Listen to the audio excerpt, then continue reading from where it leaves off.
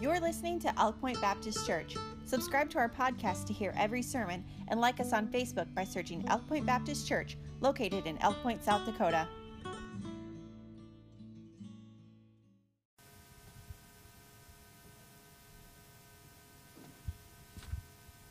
I have to find it under all these candy jokes.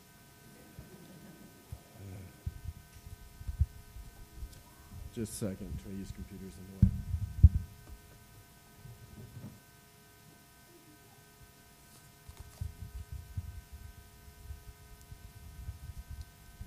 Well, a couple of Sundays ago, I was teaching Sunday school. If y'all were here, you remember me talking about making a joyful noise unto the Lord. So hopefully y'all will pray that this noise will be joyful and that we'll be praising unto God and that it will bless your hearts and that God will be glorified and praised through this.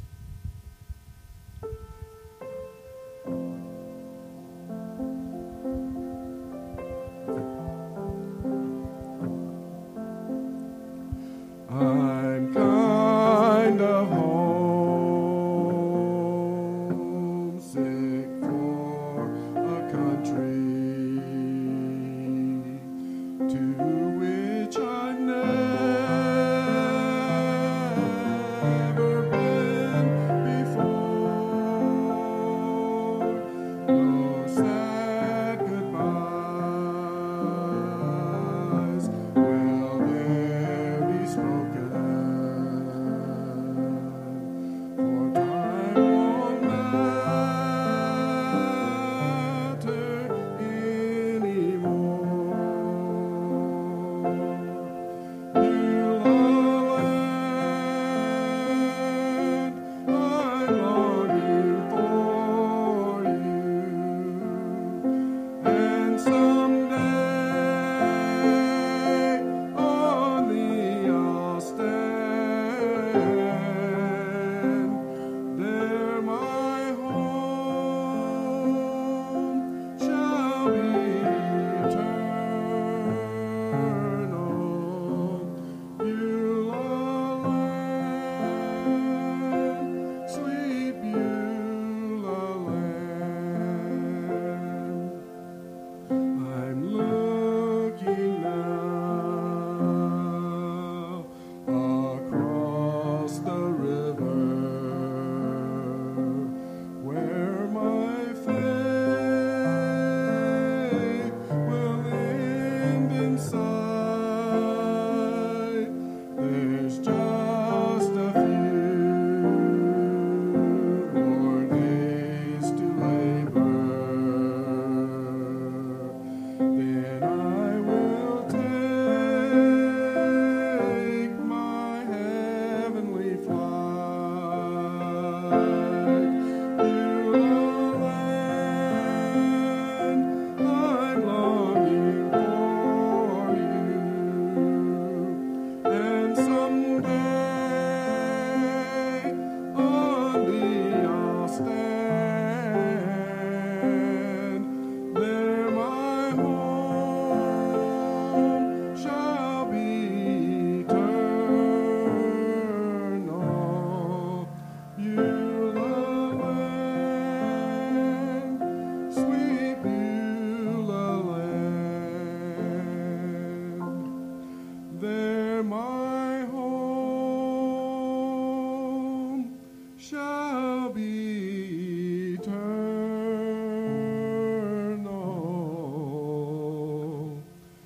Beulah land, sweet Beulah land.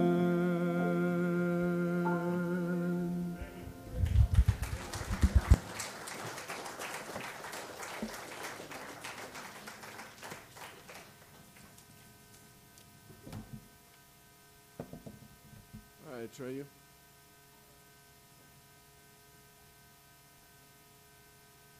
Kids can be dismissed to kids' church if you're 10 and under.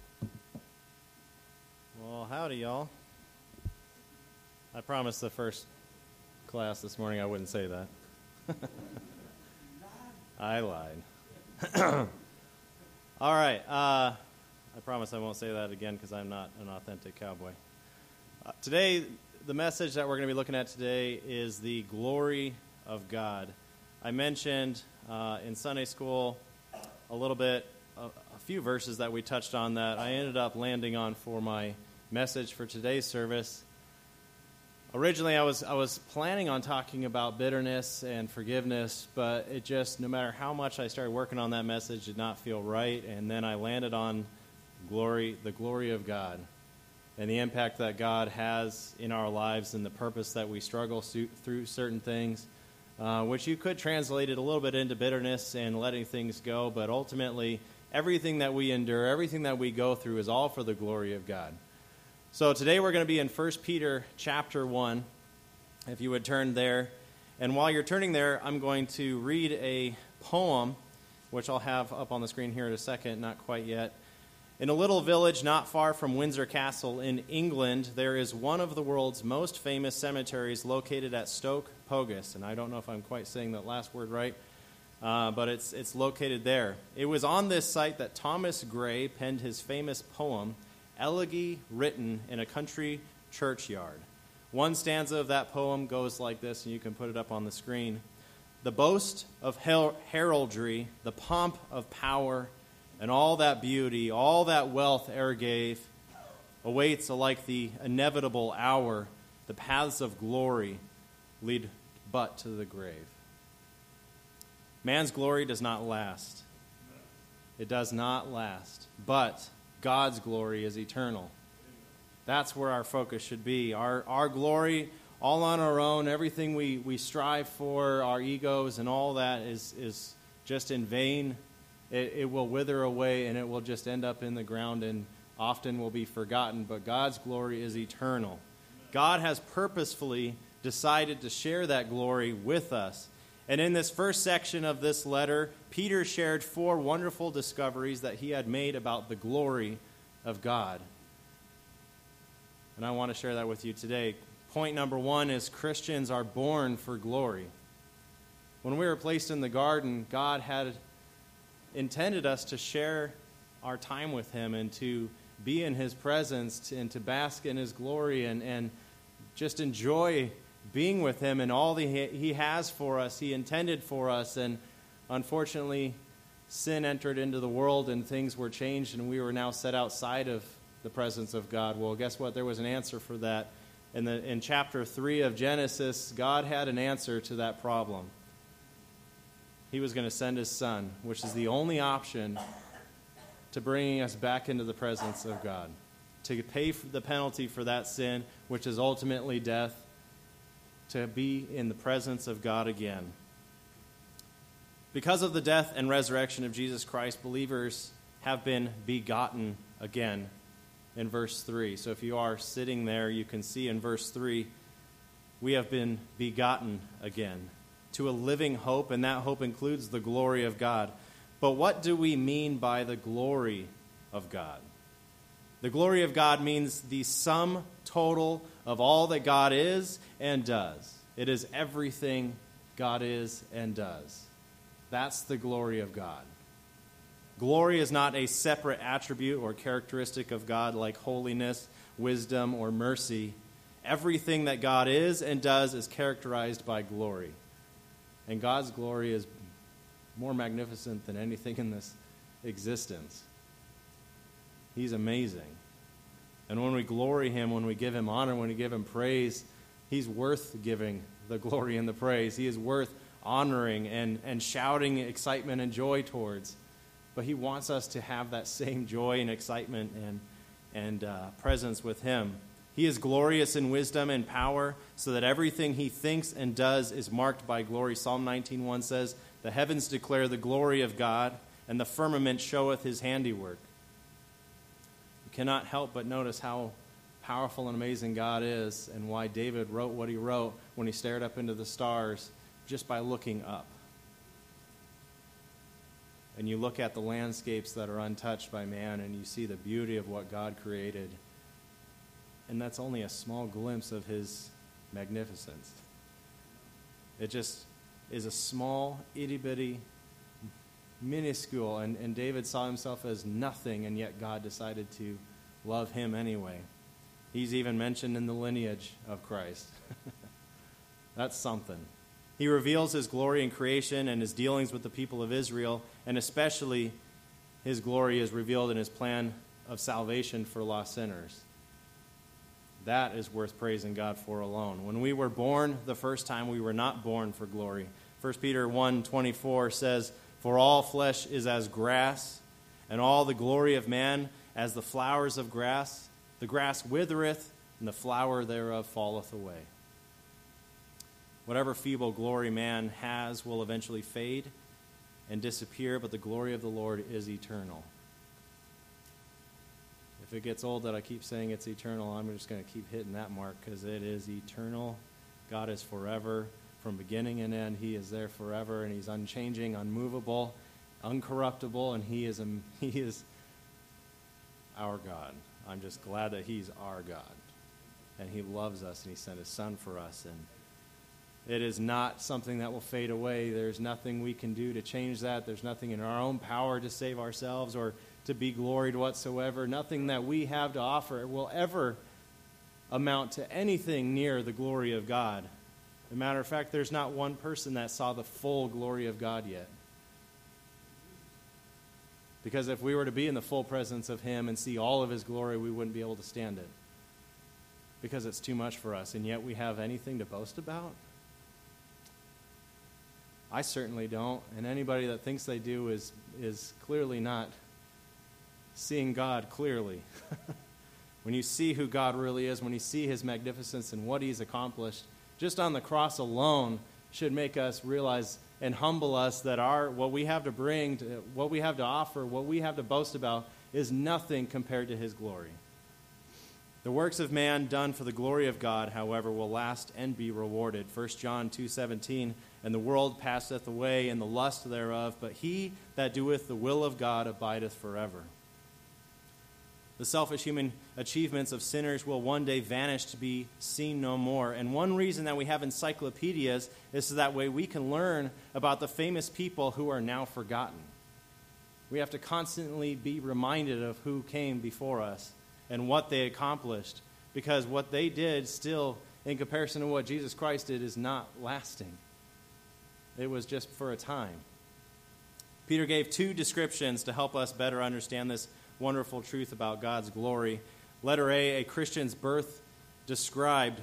Verses 2 and 3, elect according to the foreknowledge of God the Father through sanctification of the Spirit unto obedience and sprinkling of the blood of Jesus Christ. Grace unto you and peace be multiplied. Blessed be the God and Father of our Lord Jesus Christ, which according to his abundant mercy hath begotten us again unto a lively hope by the resurrection of Jesus Christ from the dead.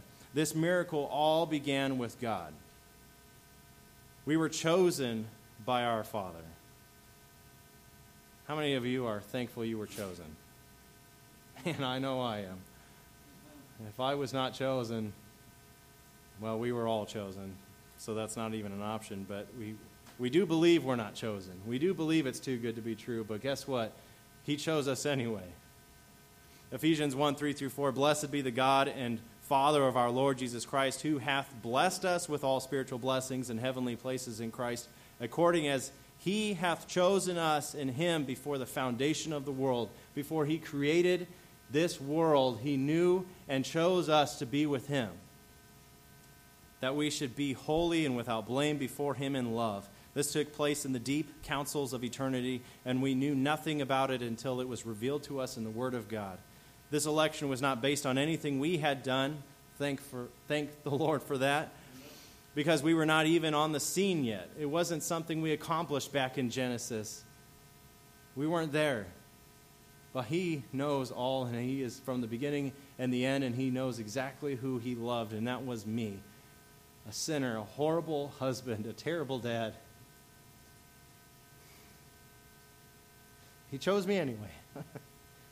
Chose to do something with me, to rekindle my marriage, to shape my fatherhood, to be the man I was meant to be in his presence again, and to enjoy peace and joy undescribable, and to finally be able to lead my family in a godly legacy, and to be in a ministry that I don't deserve, and to be in a church I don't belong because I'm a sinner. He died for me, and he chose to do something with me. And he did that for every single one of you there. No matter who is sitting here that doesn't believe that, guess what? He did anyway. No matter how wicked you think you are, no matter how far you think you've gone, God can reach anywhere and can reach as low as you are. We can't explain it, but we can rejoice in it. Romans 11:33-36 says, "Oh, the depth of the riches, both of the wisdom and knowledge of God. How unsearchable are his judgments and his ways, past finding out. For who hath known the mind of the Lord, or who hath been his counselor, or who hath first given to him, and it shall be recompensed unto him again. For of him, and through him, and to him are all things, to whom be the glory forever. Amen." Foreknowledge in verse 2 does not suggest that God merely knew ahead of time that we would believe, and therefore he chose us because we would believe. There are some religions that believe that there's a very specific few that get to go to heaven because he already knew and chose them specifically, and the rest are kind of SOL. Sorry, out of luck. This would raise the question, though, if that was the case. Who or what made us choose Christ? It would take our salvation completely out of God's hands if it had anything other than God. If there was any other option, it would be out of God's hands at that point. In the Bible, to foreknow means to set one's love on a person or persons in a personal way. He very specifically set his love on us individually, personally, as our Father. It is used the same way in Amos 3:2. It says, "You only have I known of all the families of the earth." God set his electing love on the nation of Israel. But the plan of salvation includes more than the Father's electing love. It also includes the work of the Spirit in convicting the sinner and bringing them to faith in Christ. The best commentary on this thought, and the best commentary on anything in the Bible, is the Bible. But more specifically for this very specific area, the 2 Thessalonians 2:13-14. "But we are bound to give thanks always to God for you, brethren, beloved of the Lord, because God hath from the beginning chosen you to salvation through sanctification of the Spirit and belief of the truth, whereunto he called you by our gospel to be the obtaining of the glory of our Lord Jesus Christ." The Son of God had to die on the cross for our sins, or there would be no salvation. In the next slide, we have been chosen by the Father, purchased by the Son, and set apart by the Spirit. It takes all three if there is to be a true experience of salvation. And as far as God the Father is concerned, I was saved when he chose me in Christ before the foundation of the world. He knew and chose me to be saved. As far as the Son is concerned, I was saved when he died on the cross for me. And as far as the Spirit is concerned, I was saved one day in October 2003 when I heard the gospel and received Christ. He stirred in my heart and shook me to the core and said, "Hey," he convicted me and said, "You don't deserve to be with me.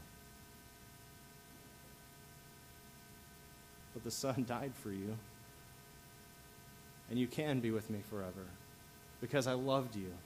I sent my only begotten Son for you." It was then that it all came together, but it took all three persons of the Godhead to bring me to salvation. If we separate these ministries, we will either deny divine sovereignty or human responsibility. Peter does not deny man's part in God's plan to save sinners.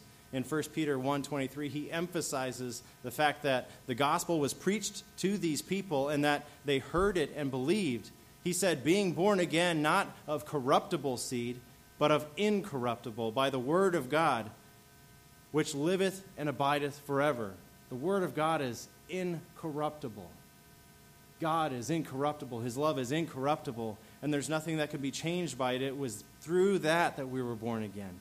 Peter's own example at Pentecost is proof that we do not leave it all with God. and never urge lost sinners to come to Christ. The same God who ordains the end, our salvation, also ordains the means to the end, the preaching of the gospel of the grace of God. He uses people to share the gospel. If you watch this morning's message, it is through our witness, our testimony, our honest and real testimony, and being real Christians and being authentic with people and truly being there with people in the hurt and the pain and loving them and genuinely caring about them and praying for them and being available and around and sharing the good news of the gospel. That is what our part is in this. He intended for us to go out and share the gospel to all the ends of the earth. But it is His word that has that power to do that. It's His Spirit that moves and convicts. It's not our eloquent words or our ability to say things that convince people. It is the power of Jesus Christ and what He did on the cross and the word of the Lord that has an impact in their hearts and minds and ultimately in their eternity. Let her be a Christian's hope is described here. To begin with, it is a living hope. Jesus is not dead. He is risen.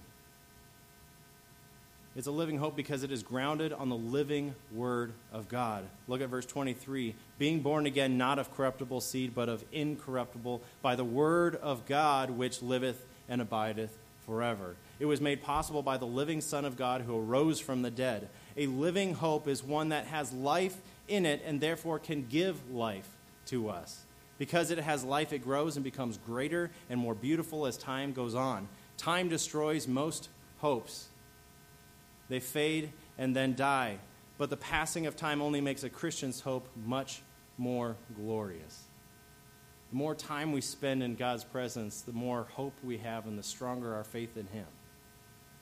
Peter called this hope an inheritance. Look at verse 4. To an inheritance incorruptible and undefiled, that fadeth not away, reserved in heaven for you. And as the children of the King, we share His inheritance in glory. Romans 8:17 and 18. And if children, then heirs, heirs of God, and joint heirs with Christ, if so be that we suffer with Him, that we may be also glorified together. For I reckon that the sufferings of this present time are not worthy to be compared with the glory which shall be revealed in us. We are included in Christ's list, or are His last will and testimony, and we share the glory with Him. In John 17:22 through 24, and the glory which thou gavest me I have given them, that they may be one, even as we are one.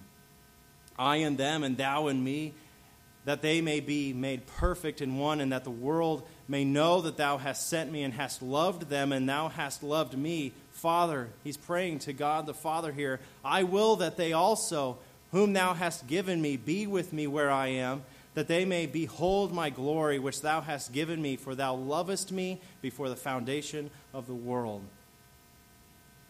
Take a moment and read Jesus' prayer for us, His followers, and you see His love towards us.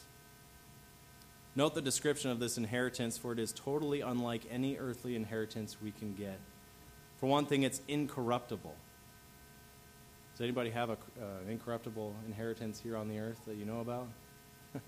The answer is no. It's a rhetorical question.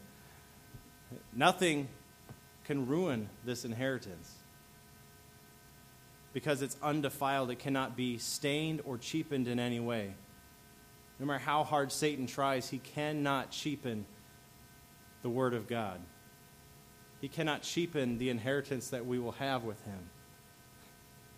It will never grow old because it is eternal. It cannot wear out, nor can it disappoint us in any way. When we get there, we are going to be dumbfounded. And I'm convinced no matter what it is, we can't help but glory in God for it. We cannot help but praise God for it because it'll be undescribably, unimaginably amazing. In 1 Peter 1:5 and verse 9, this inheritance is called salvation. The believer is already saved through faith in Christ. In Ephesians 2:8 and 9, for by grace are ye saved through faith, and not of yourselves. It is the gift of God, not of works, lest any man should boast. The completion of that salvation awaits on the return of the Savior. when he takes us with him. Then we shall have new bodies and enter into a new environment, the heavenly city that he's preparing for us, the mansions he has laid wait for us. In verse 7, Peter called this hope the appearing of Jesus Christ. Paul called this the blessed hope in Titus 2:13, where he says, looking for that blessed hope, the glorious appearing of the great God and our Savior Jesus Christ. What a thrilling thing it is to know that we are born for glory. People are often asking the question, why am I here? Well, we are here for him. To be with him, to enjoy, to be blessed by him, and to be in his presence and to praise him. We are born for glory. When we were born again, we exchanged the passing glory of man, which is corruptible, which does fade away, for the eternal glory of God. And the second thing is Christians are kept for glory. 1 Peter 1:5, who are kept by the power of God through faith unto salvation, ready to be revealed in the last time. Not only is the glory being reserved for us, but we are being kept for the glory. Sometimes when you travel and go to a hotel or motel, you'll find out that the reservations got mixed up or messed up or sometimes canceled, and you don't have a room. But let me tell you this won't happen when we arrive in heaven. It's guaranteed. Our future home and inheritance are guaranteed and reserved forever for us. When we get there, it's ready. And it is better than any hotel or motel you've ever been to. But what if we don't make it, you might ask? Well, let me tell you, once you're saved, always saved, you are sealed and kept by him. There is not one thing, no principality or power that can separate us from the love of God. We are saved and sealed forever, shut in and kept by him until we get to see him a second time. See there in verse 5, for all believers are being kept by the power of God. The word translated kept is a military word that means guarded or shielded. The tense of the verb reveals that we are constantly being guarded by God, assuring us that we shall safely arrive in heaven. Believers are not kept by their own power, thankfully, but by the power of God. Our faith in Christ has so united us to him that his power guards us and it guides us. We are not kept by our strength, but by his faithfulness. When we are weak, he is strong. He carries us when we cannot walk. We cannot crawl forward. He is lifting us up and carrying us forward. This same truth is repeated in 1 Peter 1:9, receiving the end of your faith, even the salvation of your souls. It is encouraging to know that we are guarded for glory. And according to Romans 8:30, we have already been glorified. All that awaits is this public revelation of this glory. If any believer were lost, it would rob God of his glory. If his glory is eternal and it's forever, then it's impossible, again, for us to be separated from him. Once we are his forever. If we were able to lose our salvation because we had anything to do with it in the first place, if we had any reason to boast in our salvation because it's something we accomplished, then God's glory is not that great. But because we had nothing to do with it, and because he had everything to do with it, and he paid the ultimate price for us, then it's him that we glorify. It's his glory that's magnificent, and we have nothing to boast about, and we can have all assurance in him and be certain that we will be in heaven, that he has already given us his glory and his assurance. And Jesus said in John 17:24, Father, I will that they also, whom thou hast given me, be with me where I am, that they may behold my glory which thou hast given me, for thou lovest me before the foundations of the world. In Ephesians 1:13-14, in whom ye also trusted, after that ye heard the word of the truth, the gospel of your salvation, in whom also after that ye believed, you were sealed with the Holy Spirit of promise, which is the earnest of our inheritance until the redemption of the purchased possession unto the praise of his glory. The assurance of heaven is a great help to us today. We are sealed, and it gives us hope. We can look forward to his coming back. It gives us a hope. No matter how hard it gets, it gives us a hope to look forward to when he comes back and brings us to be in his presence and to glory in his magnificence to see him for all he really is, to be able to be in a body that can stand before him and just praise him. As Dr. James M. Gray expressed it in one of his songs, "Who can mind the journey when the road leads home?" The journey doesn't seem so bad when you see the end, when you know where it's headed. You can endure it because you know how far it is. We don't necessarily know how long that road is for us, but we know where it leads. If suffering today means glory tomorrow, then suffering becomes a blessing to us. And I think moms can understand that, having given birth. It's a temporary pain and suffering, but man, there is something to be blessed by right afterwards, and it's worth it because you know what's coming afterwards. The unsaved have their glory now, but it will be followed by an eternal suffering away from the glory of God. That's a sobering thing to think about as well. The third point here is Christians are being prepared for glory. Why do we suffer? We are being prepared. Look at verses 6 and 7. "Wherein ye greatly rejoice, though now for a season, if need be, ye are in heaviness through manifold temptations, that the trial of your faith, being much more precious than of gold that does perisheth, though it be tried with fire, might be found unto praise and honor and glory at the appearing of Jesus Christ."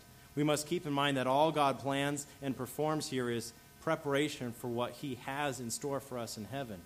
He is preparing us for the life and service yet to come.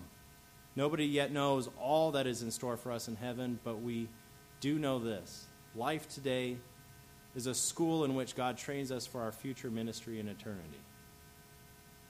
It's just a temporary training session to test us, to strengthen us, to build us up, to get us ready. This explains the presence of trials in our lives. They are some of God's tools and textbooks in the School of Christian Experience.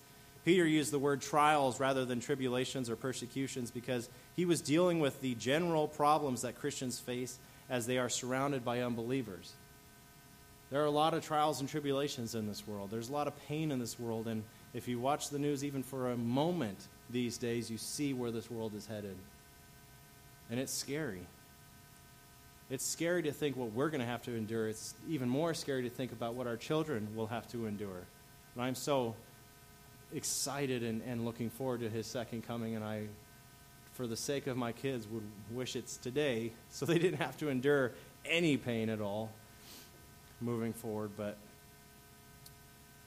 Peter shared several facts about these trials for us.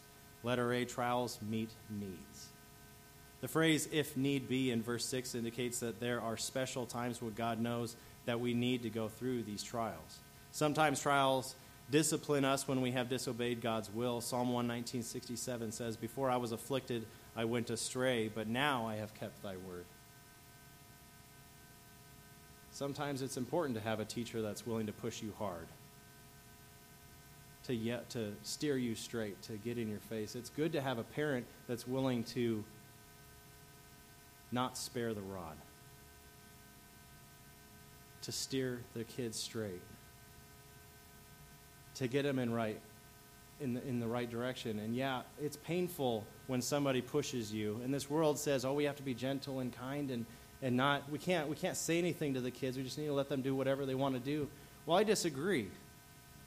I went to a school that didn't care about my grades, and my grades were terrible. I was struggling. I couldn't make it. I couldn't figure it out. It was too hard. But the second I switched schools, I went to a harder school, and all of a sudden the pressure was there, and I had teachers that actually cared and pushed me and held me to a standard. That's when I flourished.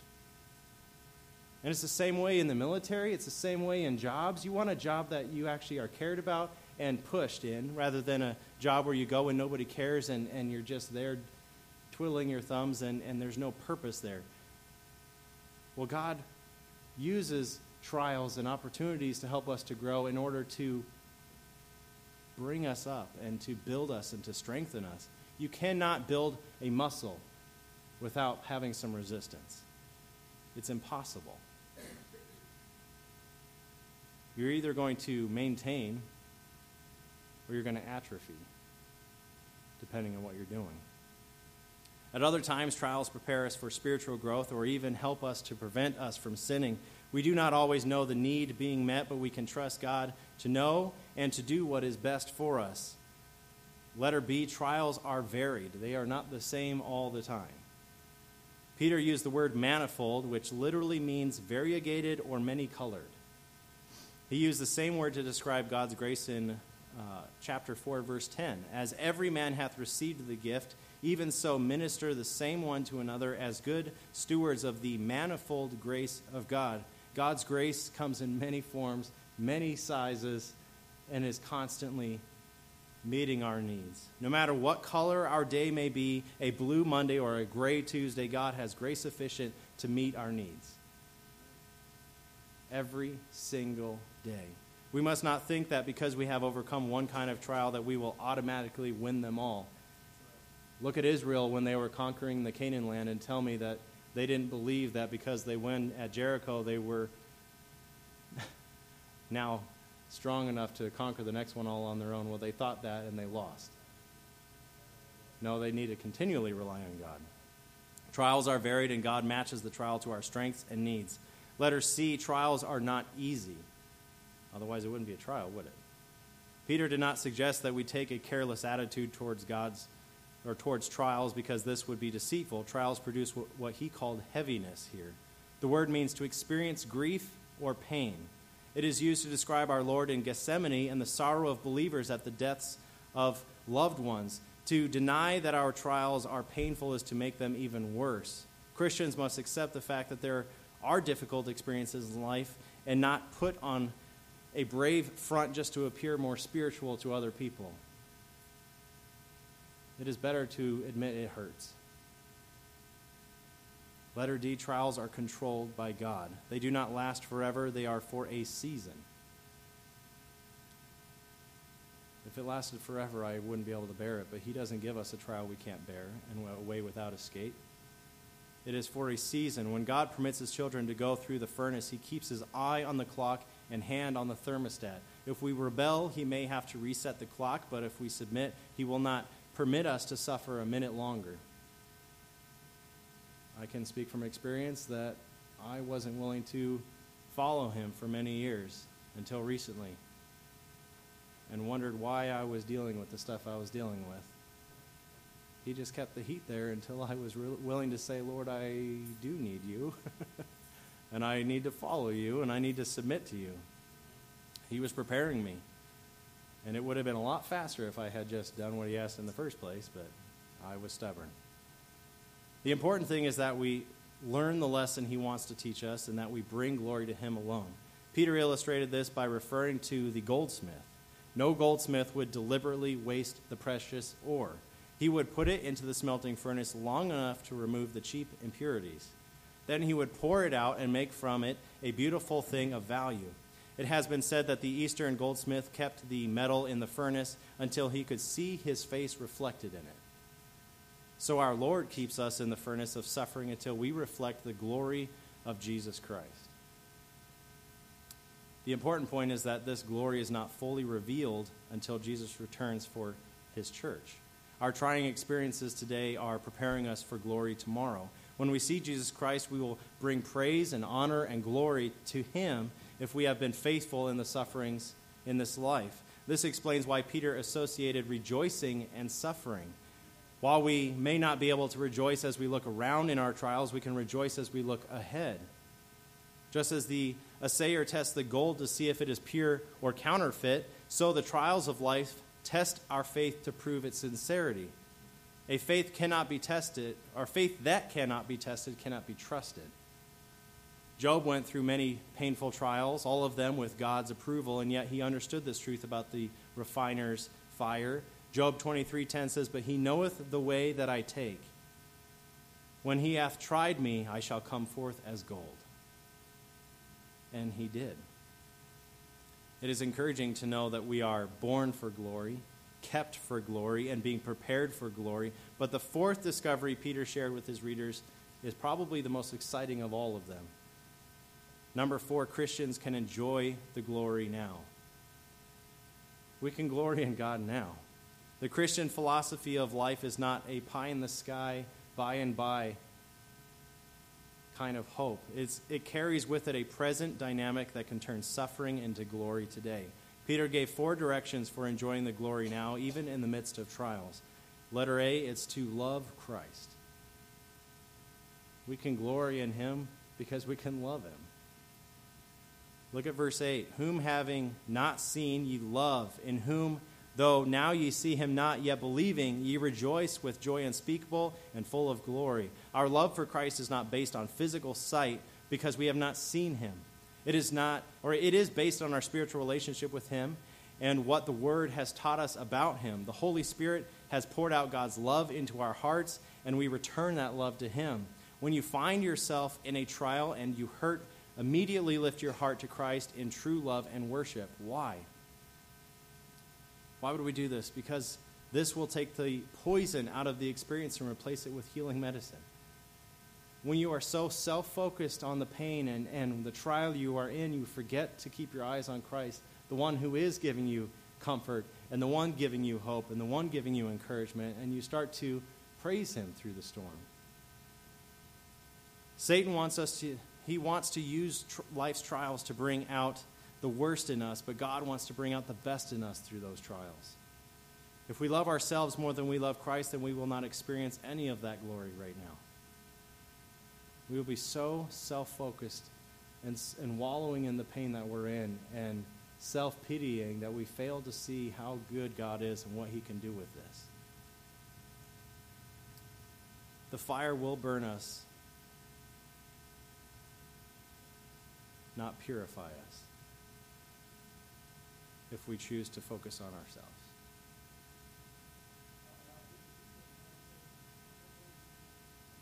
Letter B, we trust in Christ. We love Christ, letter A. Letter B, we trust in him.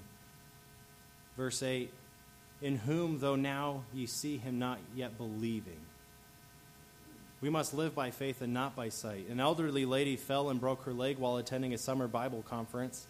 She said to the pastor who visited her, I know the Lord led me to the conference, but I don't see why this had to happen, and I don't see any good coming from it.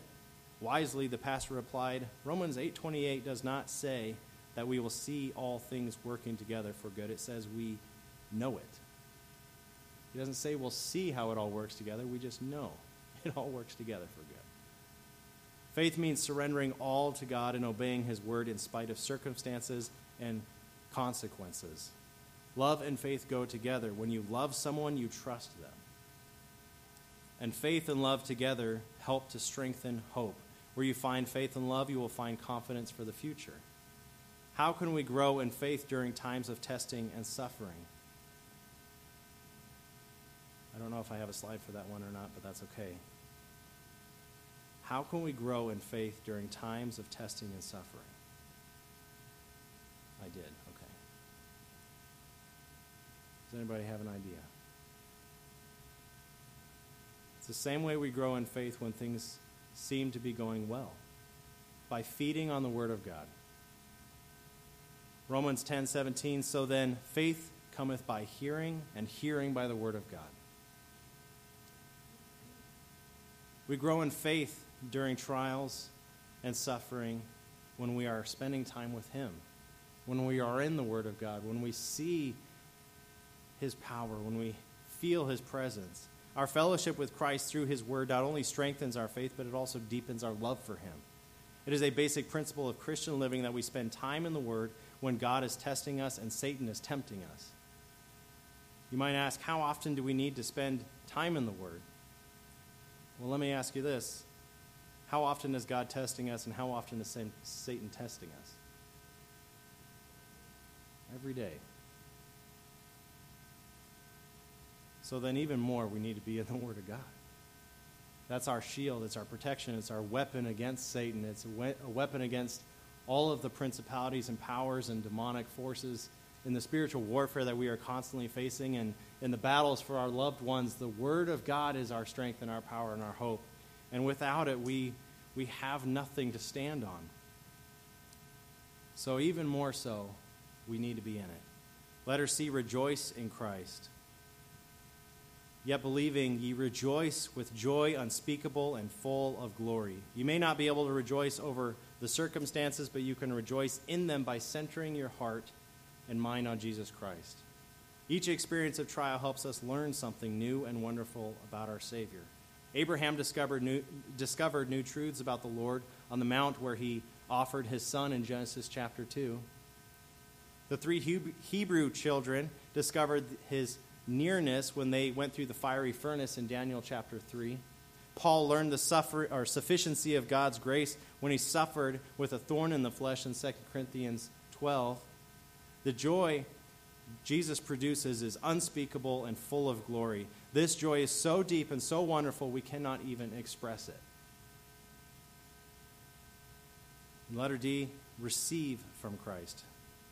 Verses 9 through 12, receiving the end of your faith, even the salvation of your souls, of which salvation the prophets have inquired and searched diligently, who prophesied of that grace that should come unto you, searching what manner of time the Spirit of Christ which was in them did signify, when it testified beforehand the sufferings of Christ and the glory that should follow, unto whom it was revealed that not unto themselves, but unto us they did minister the things, which are now reported unto you by them that have preached the gospel unto you, the Holy Ghost, sent down from heaven, which things the angels desire to look into. Believing is receiving. Believing, receiving is God's way of meeting our needs. If we love him, trust him, and rejoice in him, then we can receive from him all that we need to turn the trials into triumphs. Charles Spurgeon used to say, little faith will take your soul to heaven, but great faith will bring heaven to your soul. It doesn't take much from us to believe in Jesus Christ, and that will take us to heaven. But when we have great faith, then we feel the presence of him in our inner being, in our soul. We feel him with us. We are encouraged by him. It's not enough that we long for heaven during times of suffering, for anybody can do that. But what Peter urged his readers to do was exercise love, faith, and rejoicing so that they might experience some of the glory of heaven in the midst of suffering now. The amazing thing is that this salvation we are awaiting, the return of Christ, was part of God's great plan for us for eternity. The Old Testament prophets wrote about this salvation and studied closely what God revealed to them. They saw the sufferings of the Messiah and also the glory that would follow, but they could not fully understand the connection between the two. No matter how hard they studied, no matter how much they spent their lives devoted to figuring out what the Word of God in the Old Testament meant, they could not connect the two. Which is why when Jesus Christ died on the cross, he said, "Tetelestai," it's finished. And when the Holy Spirit came back, it all started to make sense. The puzzle pieces started to come together. In fact, in some of the prophecies, the Messiah's sufferings and glory are blended in one verse or paragraph. When Jesus came to the earth, the Jewish teachers were awaiting a conquering Messiah who would defeat Israel's enemies and establish the glorious kingdom promised to David, which is why many of them lost hope when this didn't happen. They expected him to come back and conquer. Well, he came back and died, and they were like, what? It was so blended because the prophets could not figure out what the full plan was, and I don't think anybody earthly can know the full plan or story. But guess what? God knows the whole thing. Even his own disciples, Jesus' disciples weren't clear about the end for his death on the cross. They still questioned it. Even Peter rebuked him, saying, "Don't do this." They were still inquiring about the Jewish kingdom even after his resurrection. God told the prophets that they were ministering for a future generation. Between the suffering of Messiah and his return in glory comes what we call the age of the church. That's where we are. The truth about the church was hidden. It was a hidden mystery in the Old Testament period. The Old Testament believers looked ahead, and by faith they saw, as it were, two mountain peaks. One was Mount Calvary, where Messiah suffered and died. That was written in Isaiah 53. And Mount Olivet, where he will return in glory, Zechariah 14:4. They could not see the valley in between, the present age of the church. It wasn't known. They just knew some of the details. They could not see it. If the Old Testament prophets searched so diligently into the truths of salvation and yet had so little to go on, how much more ought we search into this subject now that we have the complete Word of God? We should be diligently seeking and learning and having our hope. We look at the world right now, we look at the news and all the turmoil and the hopelessness and the suffering, We can have full and entire hope by looking at the Word of God. He has laid it out. In the book of Revelation, there is so much hope there. They look at that as the doomsday book or the judgment book, but there is hope. Jesus is coming back, and he is establishing his kingdom, and it's going to be beautiful. And it's hope for us. And it's also a reason to share the gospel, because there are people that aren't going to enjoy that. The same Holy Spirit who taught the prophets and through them wrote the word of God can teach us the truths in it. John 16:12-15, I have yet many things to say unto you, but ye cannot bear them now.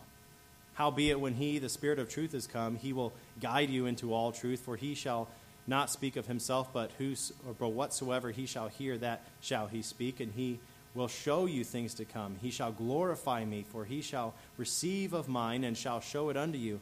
All things that the Father hath are mine, therefore said I, that he shall take of mine, and shall show it unto you.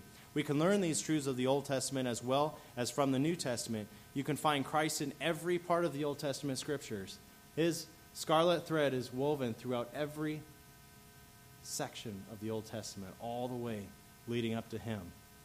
In times of trials, you can turn to the Bible, both Old and New Testaments, and find all that you need for encouragement and enlightenment. Yes, for Christians, it is glory all the way. When we trusted Christ, we were born for glory. We were kept for glory. As we obey him and experience trials, we are being prepared for glory. If someone would come play on the piano softly, the altar will be open here in a moment. When we love him, trust him, and rejoice in him, we experience the glory here and now. I have good news for you guys.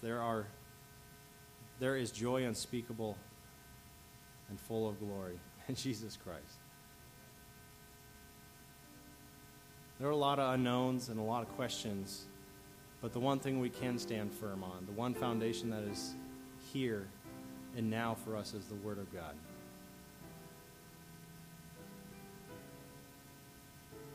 He's preparing us for something, and I'm excited about it. When I first surrendered to preach, it was not a quick and easy process for me. I was a horrible husband, not a godly father, heavy into addiction and sin and walking astray. I was saved, yes, but I did not follow him closely. I, if anything, was rebelling against God and yelling at him for it, because it was his fault for some reason. And I'm thankful that I was a lost sheep that he was willing to go fight for, to bring back into the safety of the pastor and say, hey, I'm going to use you for something. Will you knock it off? He's a good father, and he corrected me when I needed it. He brought me to a mountaintop, literally, and he said, I need you. But there's some things you need to take care of. I need you to come clean. I need you to be honest about what you're doing right now. And I also need you to forgive those that have hurt you. You're holding on to unforgiveness, and it is destroying you. So I went to an altar and spent 10 minutes there trying to say a word in prayer to God to forgive my dad and to forgive other people that have hurt me in my life, and I couldn't get the words out. It was like Satan was standing right there and said, you don't want to do this. You're going to regret doing this. If you let go of this, you have nothing left to hold on to. You're not going to be able to hold on to this anymore, and you won't have any more power. Well, Jesus died for me. He paid a penalty for me. He had a plan for me. He had hope that he wanted to give me, and he had a purpose for my life, and I needed to let go, and I knew this, and I said, okay. And guess what I did? I bloodied my knuckles on those stairs. Literally, I punched until the words came out. I started to forgive the unforgivable. And then I proceeded just out of nowhere and thanked God for those painful moments. Thanked God for the things I went through in my life, and I praised him for it. And it was at that moment, then I was able to say, Lord, I'm ready. I'm yours. Do what you will with. And not a few weeks later, 3 weeks or so, it was when he called me to preach, and then 3 weeks after long prayer and asking God, is this really what you want from me? Because I don't know the word. I don't know how to lead people. I'm not a public speaker. I am terrified to get in front of people. Well, when I realized by praying to him, Lord, you don't want me, well, he can do anything with anybody. Just like he did in the Old Testament and in the New Testament, he used the most unlikely to do the most amazing things because of his power. It was all about him. When I realized that, then I said, Lord, if you can do it with them, you can do it with me, so here I am. I'll be a preacher for you. He transformed my marriage, transformed who I was, helped me to be a spiritual leader finally in my home, and transformed my job and my attitude, and I have hope and I can glory in him now. So if you're convicted, if you're holding on to something, the altar's open. You can come and pray and lay it all out for him, because trust me, Satan was lying when he said you're going to regret it. There's not one moment I regret saying yes to God and no to Satan. So take a moment and praise him if you've given him all. Or give him all now and praise him for it. It's open.